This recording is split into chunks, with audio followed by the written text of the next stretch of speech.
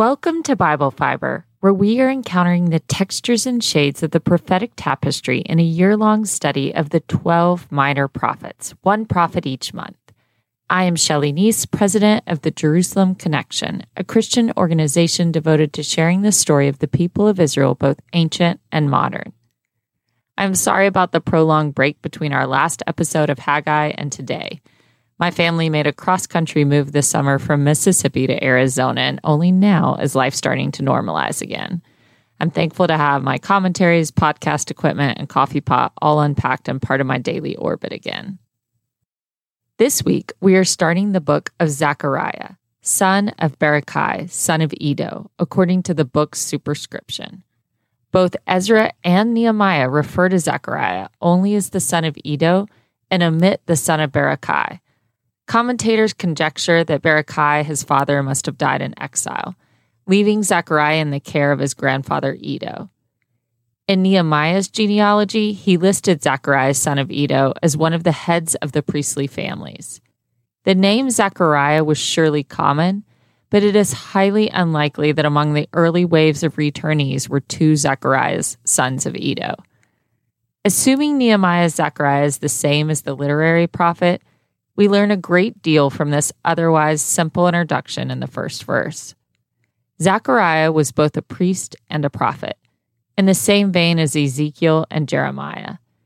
He also must have been young when he returned from exile to be serving as priest several decades later in the time of Nehemiah. Like Haggai, Zechariah received his revelation during the second year of King Darius, in 520 BCE. Zechariah and Haggai were contemporaries, both ministering to the remnant who returned from exile with lofty dreams of rebuilding their nation in Jerusalem. Instead, the capital remained in ruins. Inflation was rampant, and the harvest was meager. We know the circumstances of Zechariah's early audience because of Haggai and Ezra. The people were questioning Yahweh's commitment to the restoration promises. When was his universal reign supposed to commence? When would Jerusalem become central to global order and peace? It is obvious from Haggai and Zechariah's specific words of comfort that the people were in a crisis of faith. We learned in our study of Haggai that the prophet was likely an old man at the time of his ministry, which only lasted 3 months. Zechariah started prophesying after Haggai, after the people had already renewed their work on the temple. Though the prophetic careers of Haggai and Zechariah closely aligned, the two prophets had different emphases. Haggai urged the returnees to obey, and Zechariah encouraged them to repent. Haggai was the prophet God sent to highlight the failures of the post-exilic community in regard to the temple project.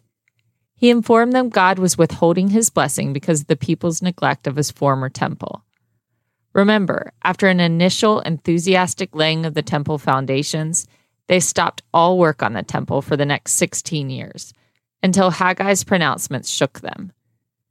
Zechariah does not even mention the temple in his first 8 chapters, instead emphasizing repentance and a spiritual return to Yahweh.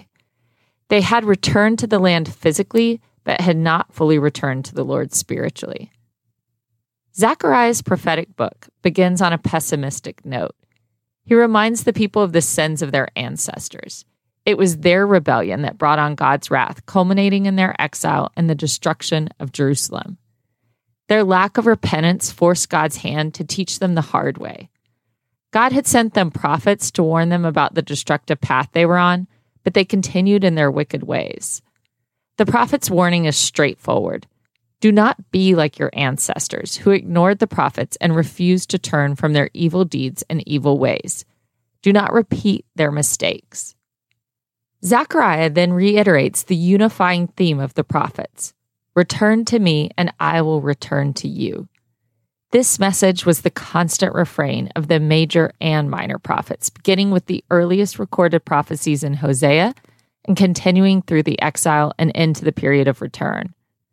Zechariah rhetorically asks, your ancestors, where are they? And the prophets, do they live forever?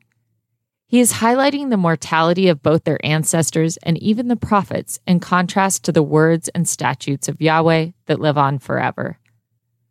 Like Haggai, Zechariah's message prompts a positive response from the people.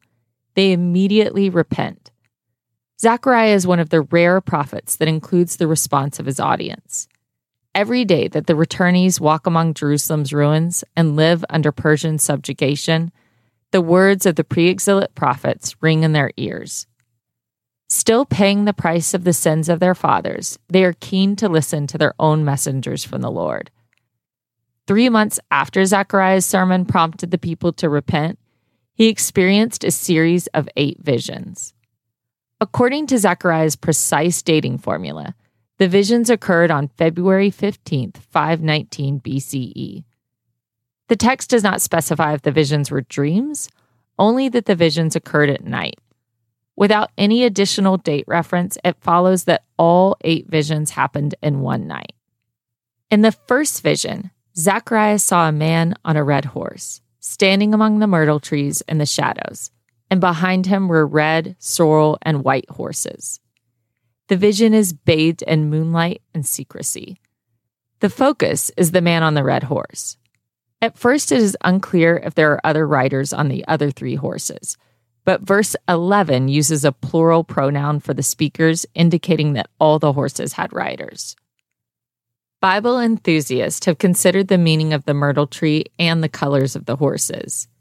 Those excited by the eschatological connect Zechariah's multicolored horses with the 4 horsemen of Revelation 6. Certainly, I enjoy pontificating the meanings of all the details in the visions. However, I tend to believe that if the myrtle tree and horse colors were deeply significant, beyond colorful narrative devices, the biblical author would give us the meaning and not keep it hidden. In fact, not even the prophet has to interpret the symbols of his own vision. Zechariah asks, "What are these, my Lord?" A divine intercessor, the angel of the Lord, answers him. The angel of the Lord serves as mediator, relaying the word of Yahweh to the prophet throughout his vision sequence. The angel of the Lord appears earlier times in Scripture, most often in Genesis and Exodus.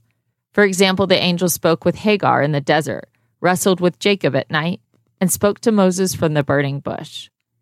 In fact, because sometimes the angel seems to speak as God and other times for God, a whole theology has built up around the divine nature of the angel of the Lord. In Zechariah, the angel is clearly separate in being from Yahweh. The angel tells the prophet that the horsemen are scouts sent by God to patrol the earth. The resulting intelligence from the horsemen's secret reconnaissance mission is that the whole earth remains at peace. The peace referenced here is true to the historical reality at the end of the Persian king Darius's 2nd year.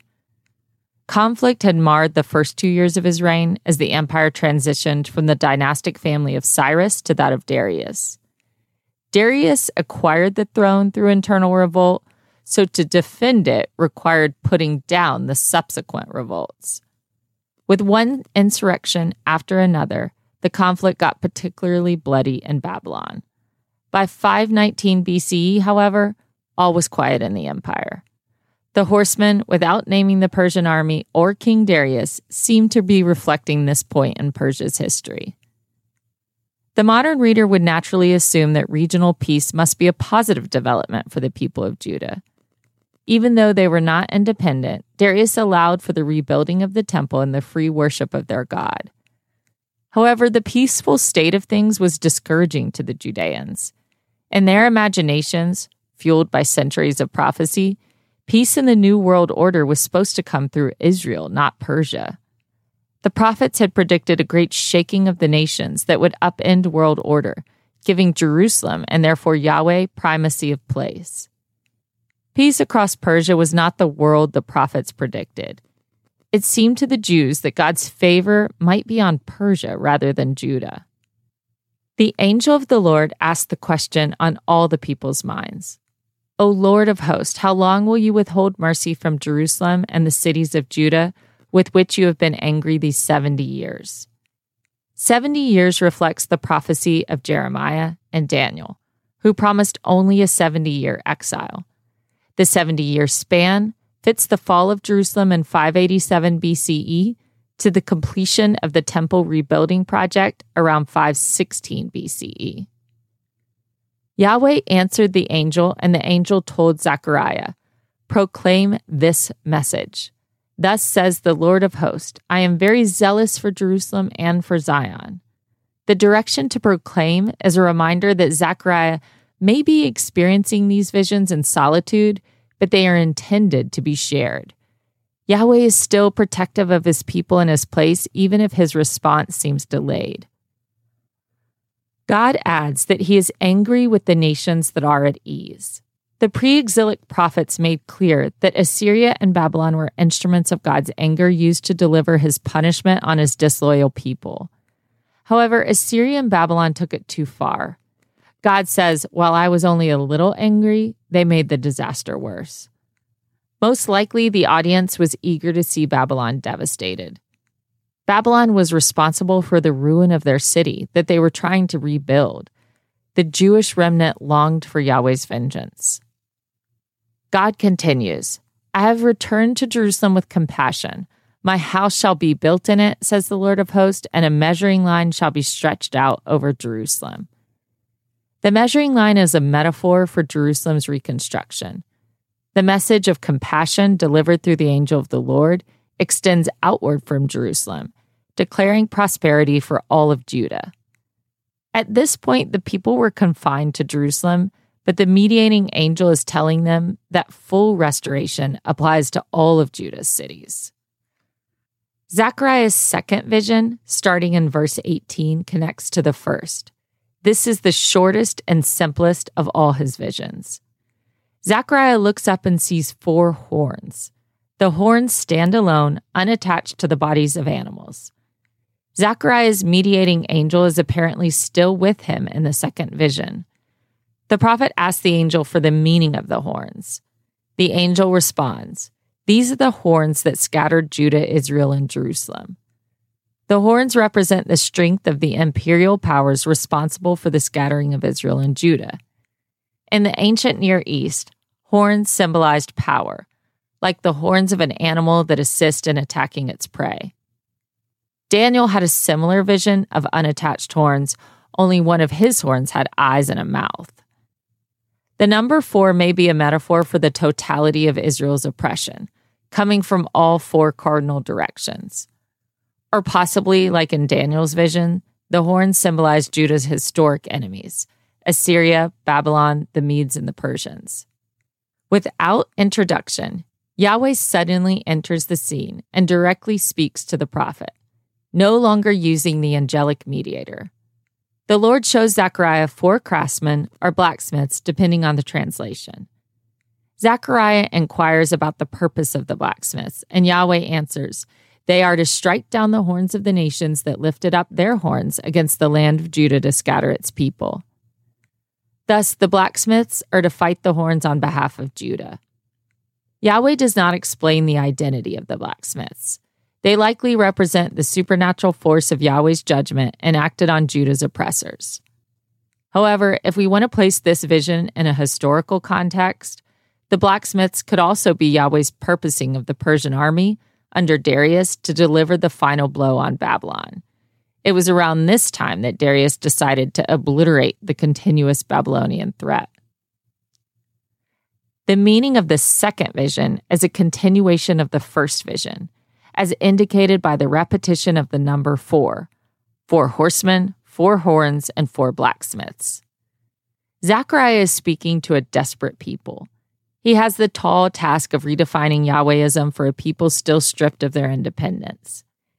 The expectation of the post-exilic community was that after their miraculous return from exile, there would be a domino effect of blessing. They would rebuild the temple, restore the Davidic dynasty, and all nations would recognize the superiority of Yahweh. But why is God delaying? Zechariah's 8 visions all point to the restoration of Judah. The prophet is trying to tamp down the people's negative perspectives.